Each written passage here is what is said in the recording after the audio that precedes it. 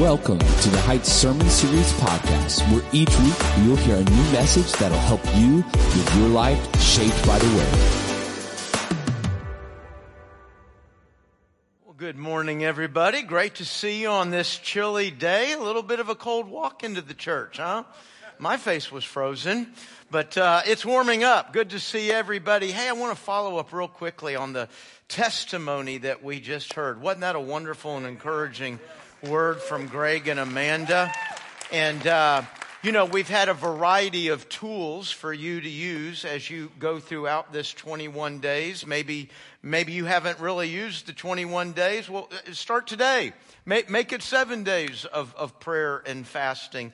And one of the tools we've had, as you heard them refer to, is we open the doors of the church from 6:30 to 7:15 each morning. You don't have to be here for that whole 45-minute time. You might come in and pray for 5-10 minutes.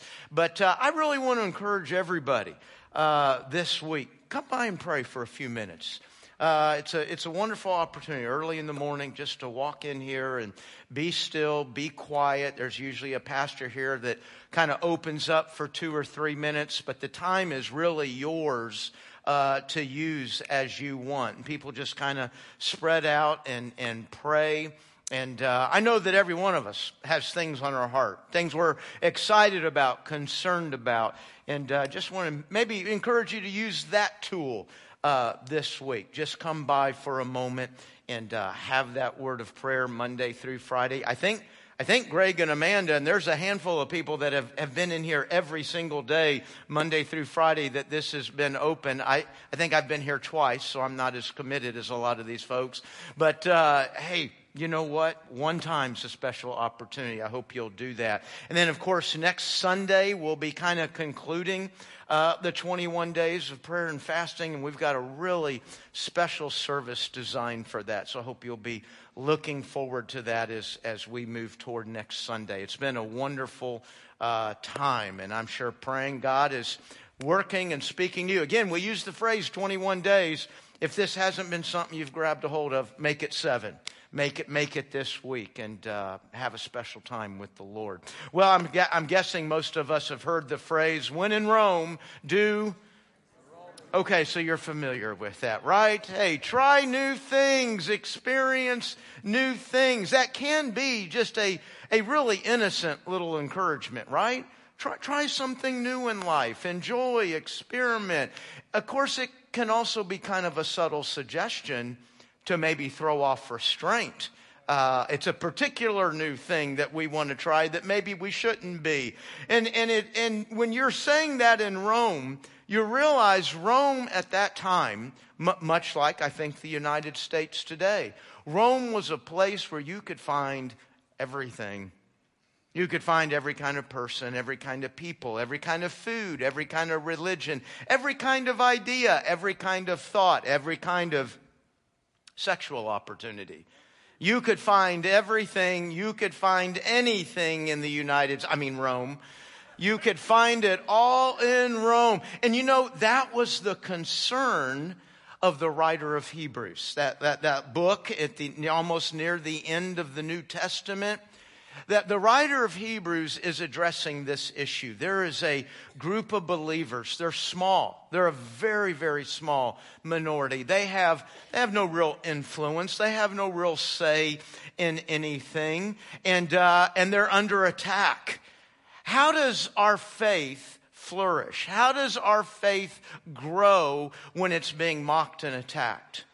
How does our faith grow when it's being tempted with everything there is? That's what the writer of Hebrews is addressing. I think a lot like the question we're addressing right now.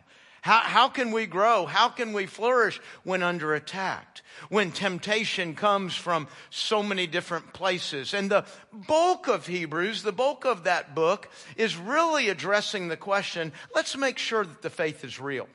Let's make sure that the faith is genuine. Then we can talk about growing. It's a genuine faith. Now let's grow it. And as we come to the end of Hebrews, those last 2 chapters, chapter 12 and chapter 13, it says, okay, our faith is real. Our faith is growing. We've got We've got what needs to be going on in our heart and mind going on. Now, how do we leave these doors?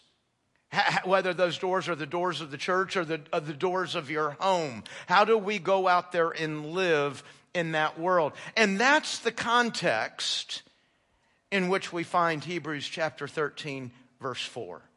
Let marriage be held in honor among all. Think of the question he's answering. How do we survive? How do we grow?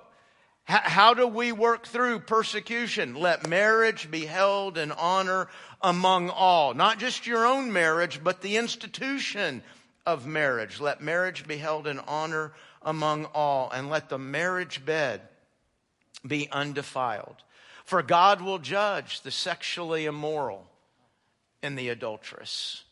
So why do we want to work hard at marriage? Why do we want to protect it? Why do we want to respect it? Because God will judge. You know, it's interesting, those words, God will judge. I think this is true even in the church today. You know, we hear those words. I don't think our first thought is ourselves. I think our first thought is, what's wrong with God? I mean, God judging can't be about me. I'm okay. Why is God judging? He's in a bad mood, I guess. Hey, what if God was doing us a favor? What if God judged because we were destroying ourselves? Isn't that kind of what we learned last week? We looked at some data, some scientific, socioeconomic data, not put together by pastors or counselors or even Christians. They said that the data was overwhelming. And they said profoundly, one man, one woman in marriage, raising kids for life, every time you step out of that, you start to break things. And they apologized for saying it. Remember? They desperately didn't want to sound like, well, me. I don't want to sound like a preacher. I don't want to sound like I'm carrying some moral value, some moral pulpit. But what did they say? The data is overwhelming. So when you step outside of God's design for love, sex, and marriage, you start breaking things. You break things in your life. You break things in people's lives that you love. And ultimately, and this was the focus of this, remember it was an economics book, you actually start breaking society. No one individual is responsibility, but when the attitude, when the action adds up to a societal level, we start breaking down the entirety of society. Wouldn't you think at some point God steps in and says, hey, I really need to address this. I really need to say, hey, don't go that way. Well, he's already said that, right? We don't always respond to his word, so sometimes we have to respond to his discipline. God's doing a favor when he judges. God's doing a favor when he disciplines. God will judge. So last week we said, hey, sometimes our spouse, sometimes our marriage isn't very motivating. It's not getting us up to do what we need to do. And we said, hey, we got to have some motivations, maybe then bigger. And last week was one of those motivations. It works. Whatever I'm feeling, whatever I'm experiencing, the reality is this is what works. Today I want to look at a second motivation. Why do we stay inside of? Why do we work? Why do we respect? Why do we protect God's design for love, sex, and marriage? What if I were to tell you that in marriage, God might be doing something bigger than marriage? That would be a motivation that rises above marriage, that rises above my spouse, that arises above whatever I'm experiencing in that moment. What if God was doing something really big? What would that be? Well, let's back up for a moment. And when I say let's back up, let's back way up. What makes Satan Satan? Have you thought about that question this week? Probably not. I have. What makes Satan Satan? We don't have to guess. We're told what makes Satan Satan. We're actually told what was going on in his mind when he became who he is now. In Isaiah chapter 14, verse 12. It's an interesting chapter. The first 11 verses are about the king of Babylon, an incredibly evil, an incredibly wicked king. And then we get to verse 12 and all of a sudden there's a shift. There's a turn, and it seems like Isaiah goes behind the evil. He goes behind the king of Babylon, and he looks at what's driving all of this. And guess what? What drives it in the king of Babylon drives it in all of us. And we hear the thinking, we hear the heart and the mind of Satan. Listen to this, Isaiah 14 verse 12. How you are fallen from heaven, O day star, son of dawn. How you are cut down to the ground, you who laid low the nations. You said in your heart, I will ascend to heaven above the stars of God. I will set my throne on high. I will sit on the mount of assembly in the far reaches of the north. I will ascend above the heights of the clouds. I will make myself like the Most High God. What made Satan Satan? Very simple. When he looked at God, he saw something bigger than him. And he didn't want there to be something bigger than him. He didn't want there to be something more beautiful than him. He didn't want somebody else's agenda to be bigger than his agenda. That is the heart and mind of Satan. And he fought the bigness of God. He lost, by the way, if you aren't familiar with the whole story. He did lose that fight. But in the fight, he fell from heaven. And in the fight, in the attack against the bigness of God, he took those that were made in the image of God and he infected every one of us with the same addiction to self that he had. The same addiction to self. Every one of us addicted to self. Do you know why we go to hell? It's not because we broke rules. It's not because we didn't obey enough of the rules. That's not why we go to hell. We go to hell because we don't want to. And we prove it in this life. We go to hell because we don't want to be around, we don't want to be under, we don't want to be with someone bigger than us. God doesn't send people to hell. We choose not to go to heaven. We're addicted to self. Now, the good news is that addiction can be broken, right? The good news is God doesn't quit on us. God comes and rescues us from the addiction of self. And many of us, I would hope all of us in this room, but many of us in this room watching online, we turned from self, didn't we? We call it repentance. I was 17 years old when I did that. I turned from sin and self. I repented, right? I repented from a devotion, a love, a commitment to my sin, myself. I turned and I made my devotion, my treasure, my heart, my faith, Jesus. I did that. Many of you have done that. And then I just travel right back to that old addiction to self. I can say that comfortably in front of you because, well, y'all do it too. We go right back. It's so hard to break that tendency. Our brain is so wired to place me at the center of literally everything. This goes on in all of us. We evaluate, I evaluate every person, I evaluate every situation, I evaluate the past, I evaluate the future on what it does for me. Does this help me? Does this protect me? Does this advance me? Does this hurt me? I'm tired. I know I committed to be something and do something, but I'm worn out, so, me comes first. I mean, at the center of everything is what I want and how I feel. And we all battle this. We battle it all the time. It's crazy. Gosh, it sounds like I'm so down on people. I'm not. It's just a reality. I actually think when we're being good, we're being selfish.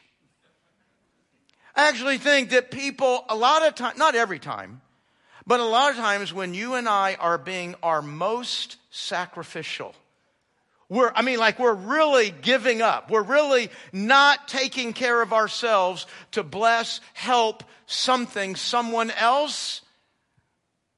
A lot of times the reason we do that is because of the way it makes us look. People applaud me for that when I look real sacrificial. We do that because of the way it makes me feel, right? I feel bad for these things I've done over here, so I'm going to counterbalance it by this really sacrificial good thing over here. And then I get the benefit of telling myself, well, look, there it is right there. I can surely feel good about myself. I'm a good person. Now, I may have done something good and sacrificial, but the driver, the motive was me. The driver, the motive was self. You say, well, Pastor, you're telling on yourself. You're not telling on me. I'm not near as bad as you. Okay, I'll take that. But I want to encourage you to do something. Listen to yourself this week. Listen to the dialogue, conversation that goes on up here like every minute of the day. And you're going to hear something very, very, very common. I, me, I, me, I. That's the evaluation of everything. And this is why God says to you and to me, not because he needs a rule to decide whether we're good people and we can go to heaven. He's trying to break the addiction that we've given ourselves to in Satan. So God says to us in Philippians chapter 2:3, do nothing. Don't do most things. Not most of this week. No, do no thing. Do absolutely nothing at all from selfish ambition. Do nothing from conceit. That phrase means don't have a thought, don't react, don't decide, don't move, don't turn left, don't do anything that has its sole motivation being you. Now that verse isn't saying I can't do anything. Paying bills is for me, right? And that verse isn't saying I can't do anything to provide for needs, to take care of myself. It's just saying don't let self be the primary motivator for anything. Well, what am I going to do with all this space up here? Because that's what it's dedicated to. Well, okay, in humility. Now remember, humility doesn't thinking bad of yourself. Humility just means I'm not thinking of myself. But in humility, count others as more significant. Count others as more important. Count others first. Okay, I've got needs to take care of today. My needs, my well-being. But what I'm going to do first, what I'm going to act on first, is the well-being and needs of others. Well, now, who are these others that God's talking about? Well, that's the hard part of this command. The others are roughly everybody on the planet. What? Yeah, everybody. Everyone. Friend, foe, family, stranger. This is literally how I'm to work and live and breathe and respond to every single person I see. Put their needs ahead of mine. Put their needs before mine. And as if this challenge isn't enough, it's not an assignment. See, this is what the preacher tells you. Okay, we've read this verse. So I say, okay, here's what y'all do. Go home this week and pick somebody out and serve them before you serve yourselves. And then you and I go home and do it. And some of us get that done on Tuesday. Others, it's Friday. Others doing it Saturday night before you come back to church. But we do it for that one person. We check it off. Woo, gosh, that was hard. It's not an assignment. It's a way of life. You're never done. You never finish. Well, that one really cost me a lot. That one really made me tired. Surely a little bit of... No, do no thing. This is always with all people. That's how we move out of the place of Satan and we move to the place of Christ. Now, if you looked at Philippians chapter 2, or for that matter, if you look at the whole book of Philippians, there'll be a word you won't see, and that word is marriage.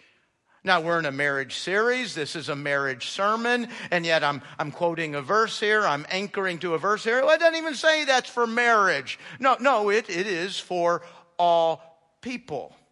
But what this verse does is it moves me off the place of Satan, because that place ends bad, right?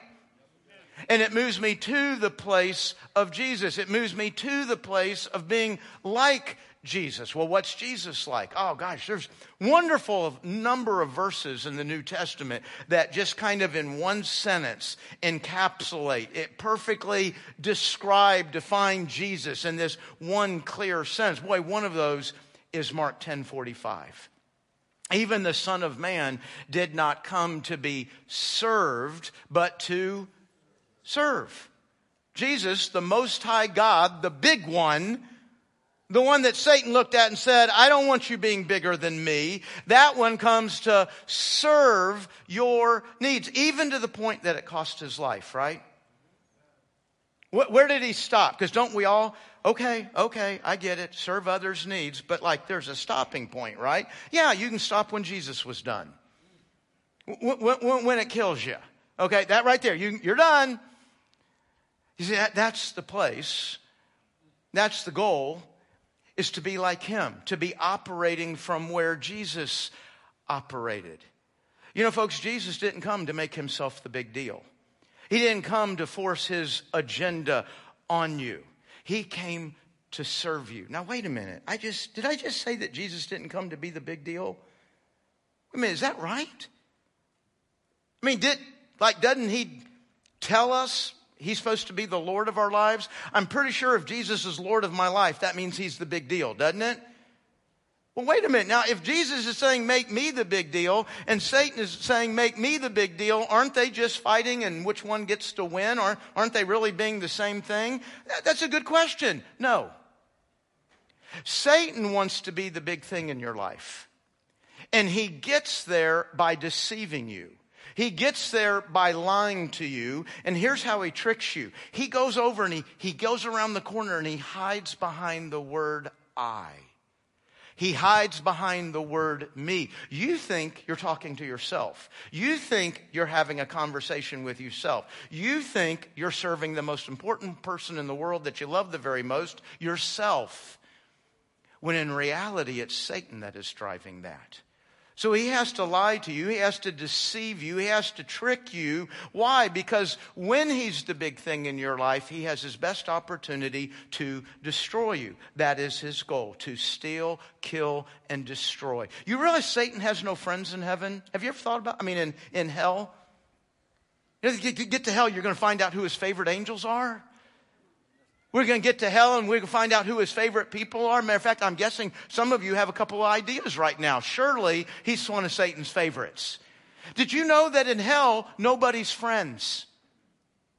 Satan has nobody he cares for, that he blesses, that he protects. Satan has nobody that he loves. He has no favorite among angels or people. He only hates. That's all he can be. That is all he can do.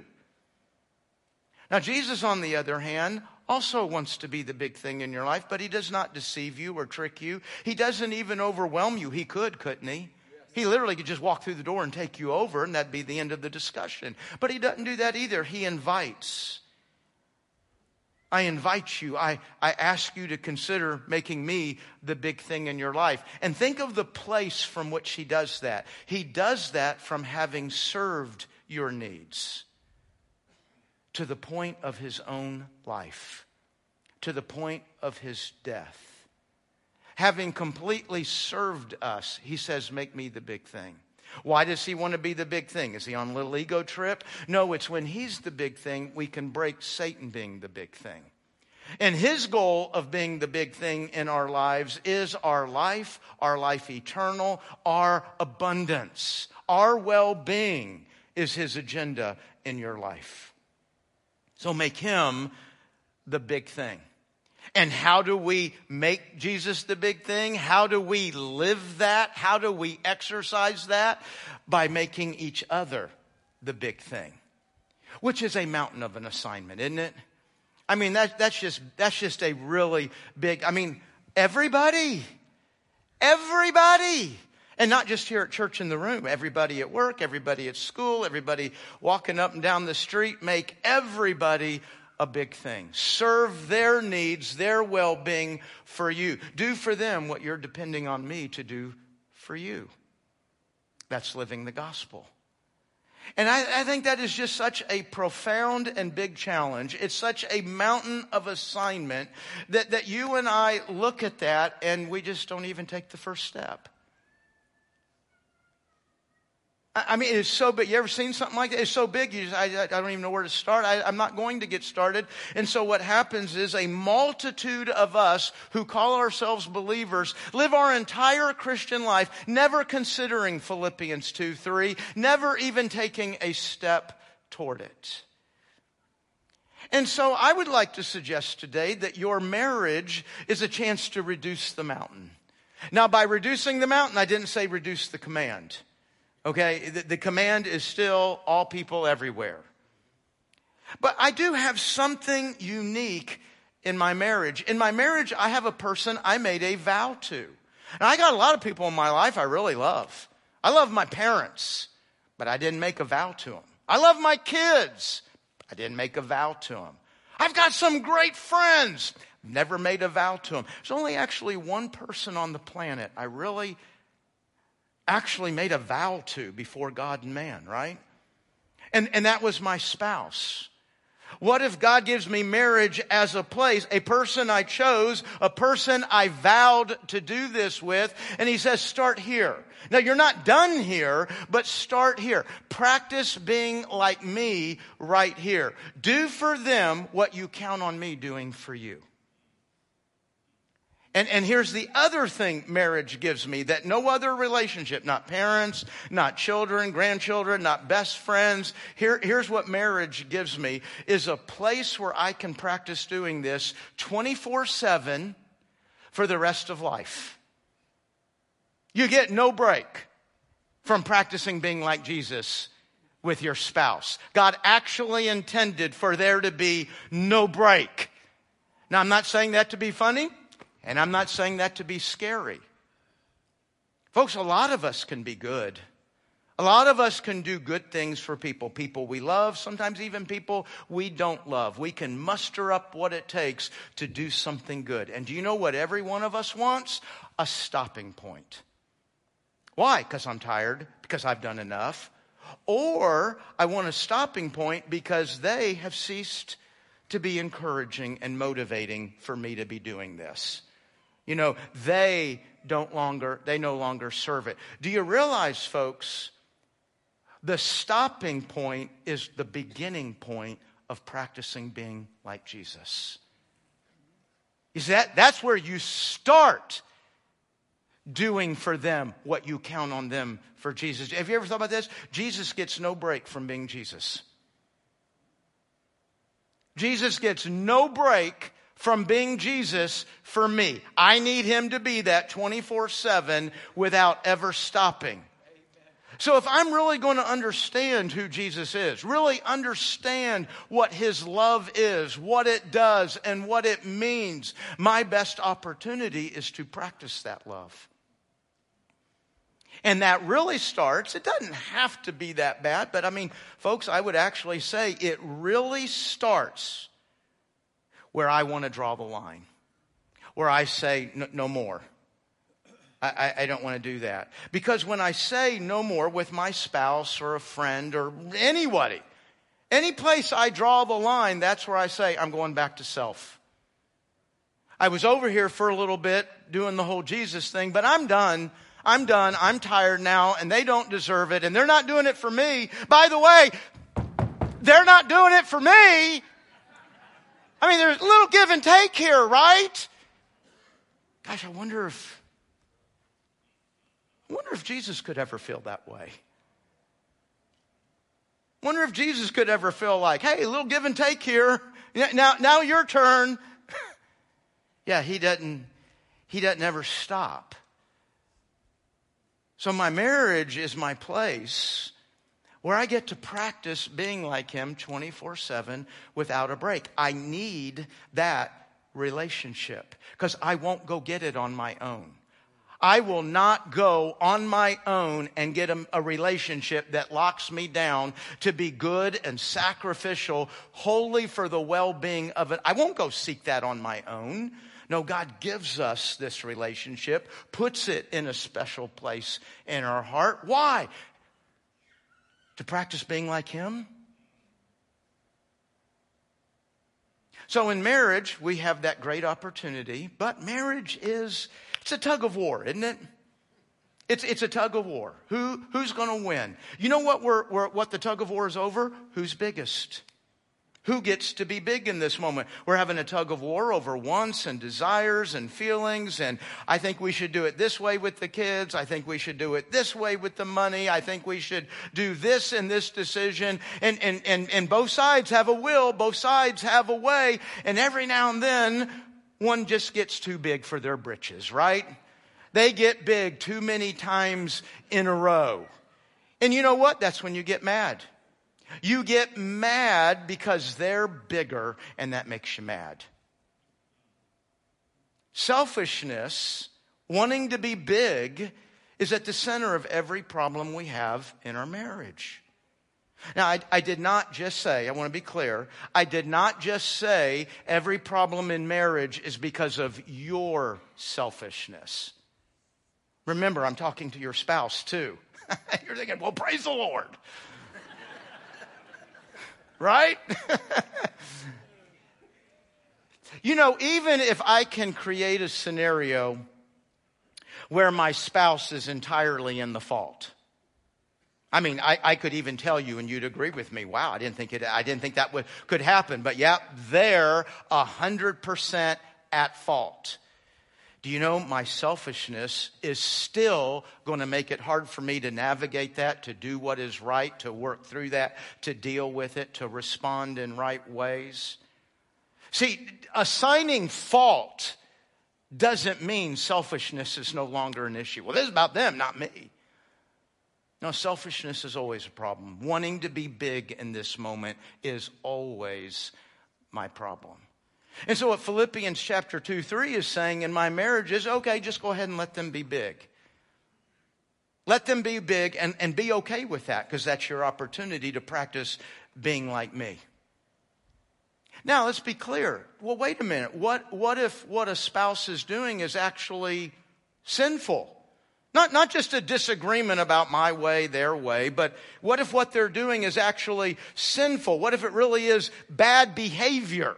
What about then? Do I make that big? Well, of course not. Does Jesus make big our sin? Does He make our bad behavior big? No, of course not. He's not okay with that. So what I need is, and boy, this is hard.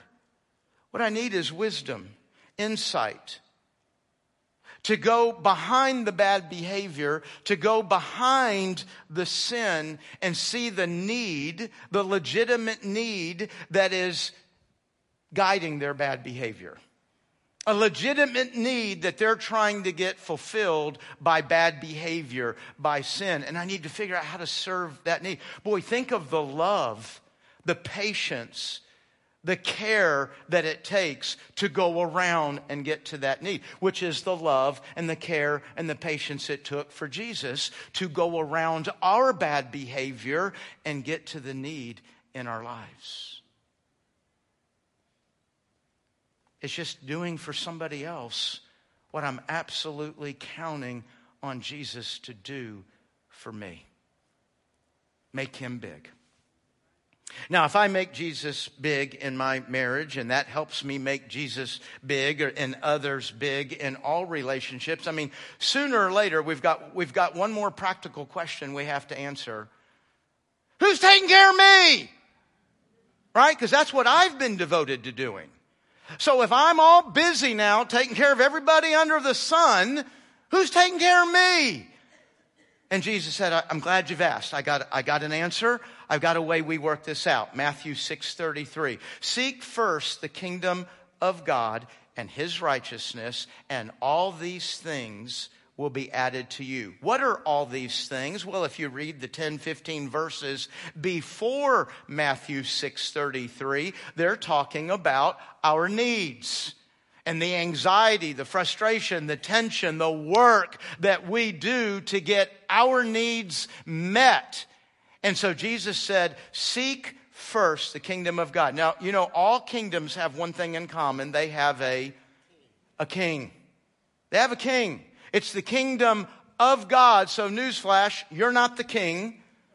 It's God's kingdom and the kingdom of his Christ, Jesus. It's Jesus' kingdom. So what Jesus is saying there is, seek me first. Well, when? Like at 6 a.m? What does first mean? It means in everything you're doing. Philippians 2:3, Matthew 6:33 are to be thoughts that never leave us. Every relationship, every conversation, every decision. I'm spending $5, I'm spending $5,000. Every single thing I'm doing, I'm seeking first, preeminently, prominently. How do I do this in a way that it shows Jesus as King in my life? That's all you need to focus on, Jesus says. Just focus on that one thing, and I'll take care of everything else you got going on. I mean, it's a promise. I'll take care of all the other needs. You just focus on making me the big thing in your life. And when we make Jesus the big thing, we're going to practice that. We're going to live that by making others big. We're going to serve their needs. We're going to do for them what we count on Jesus doing for us. What would that look like in our marriage?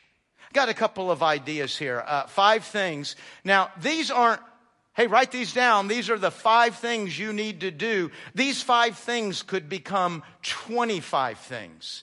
These 5 things are showing you a way of thinking. Every day it may be a different word. It may be a different action. But it guides us in how we think. And what we're talking about here is living the gospel. I've received the gospel. Remember Revelation 12:11 and how we live in a world of persecution?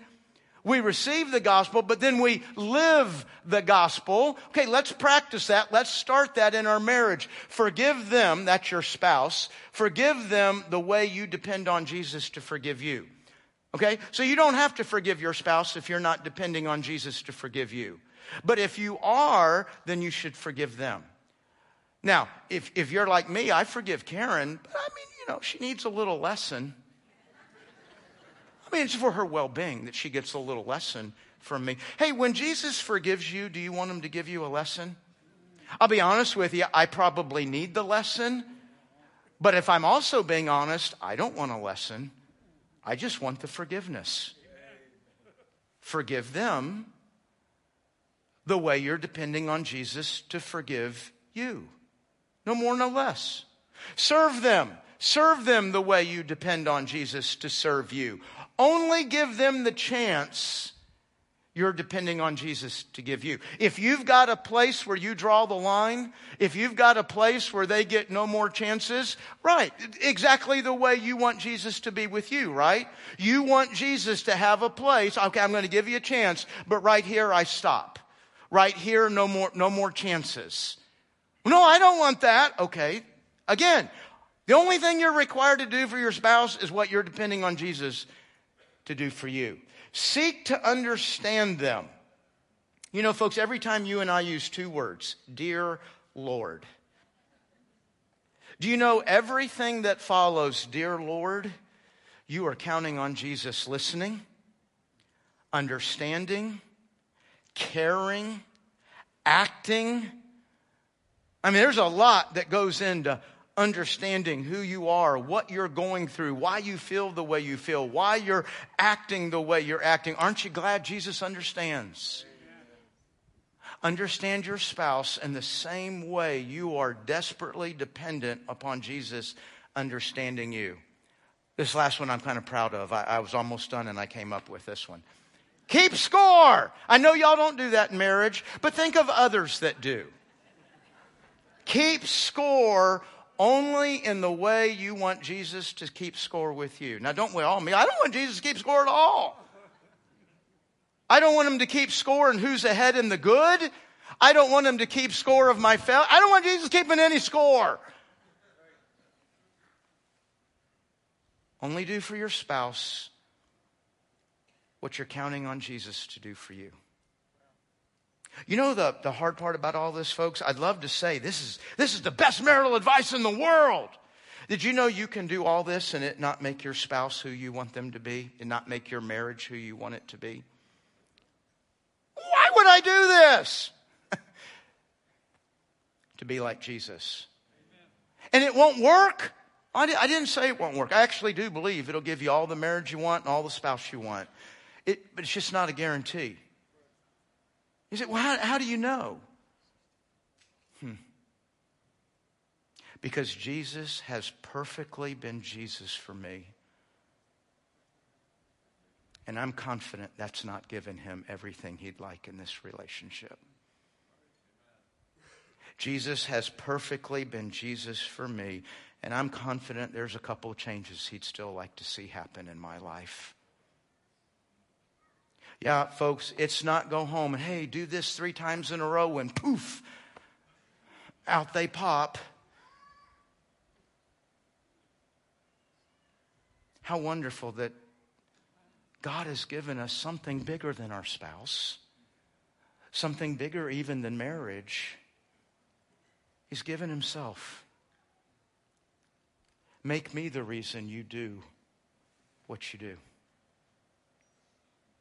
That's our motivation to keep going, to stop drawing lines, to stop having quitting places, to give another chance.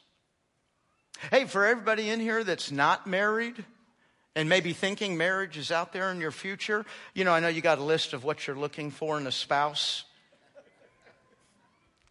It's amazing how much most of that list has nothing to do with building what you need in a marriage. How about this? Add this to the list. Before you say I do, look at them and say, can I love and serve them at their worst selfishness? Do I with joy take them as an opportunity to grow in Christ-likeness, loving them at their worst selfishness? And you're saying, they're never selfish. I just want to ask you to ask somebody to pray for you. Let's pray. You're always the reason, Lord. What a good and worthy reason you are. And yet here, Lord, I feel like you've given me even something more than you. You've given me a cause, a reason, a purpose that's worthy of me. Lord, I pray each of us here today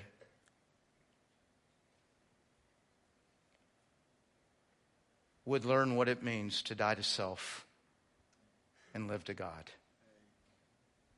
For those of us that are married, may we give great thanks for the opportunity to have a place where we practice that 24/7 for life, so that we can carry it beyond our marriage to be ever growing in Christ-likeness.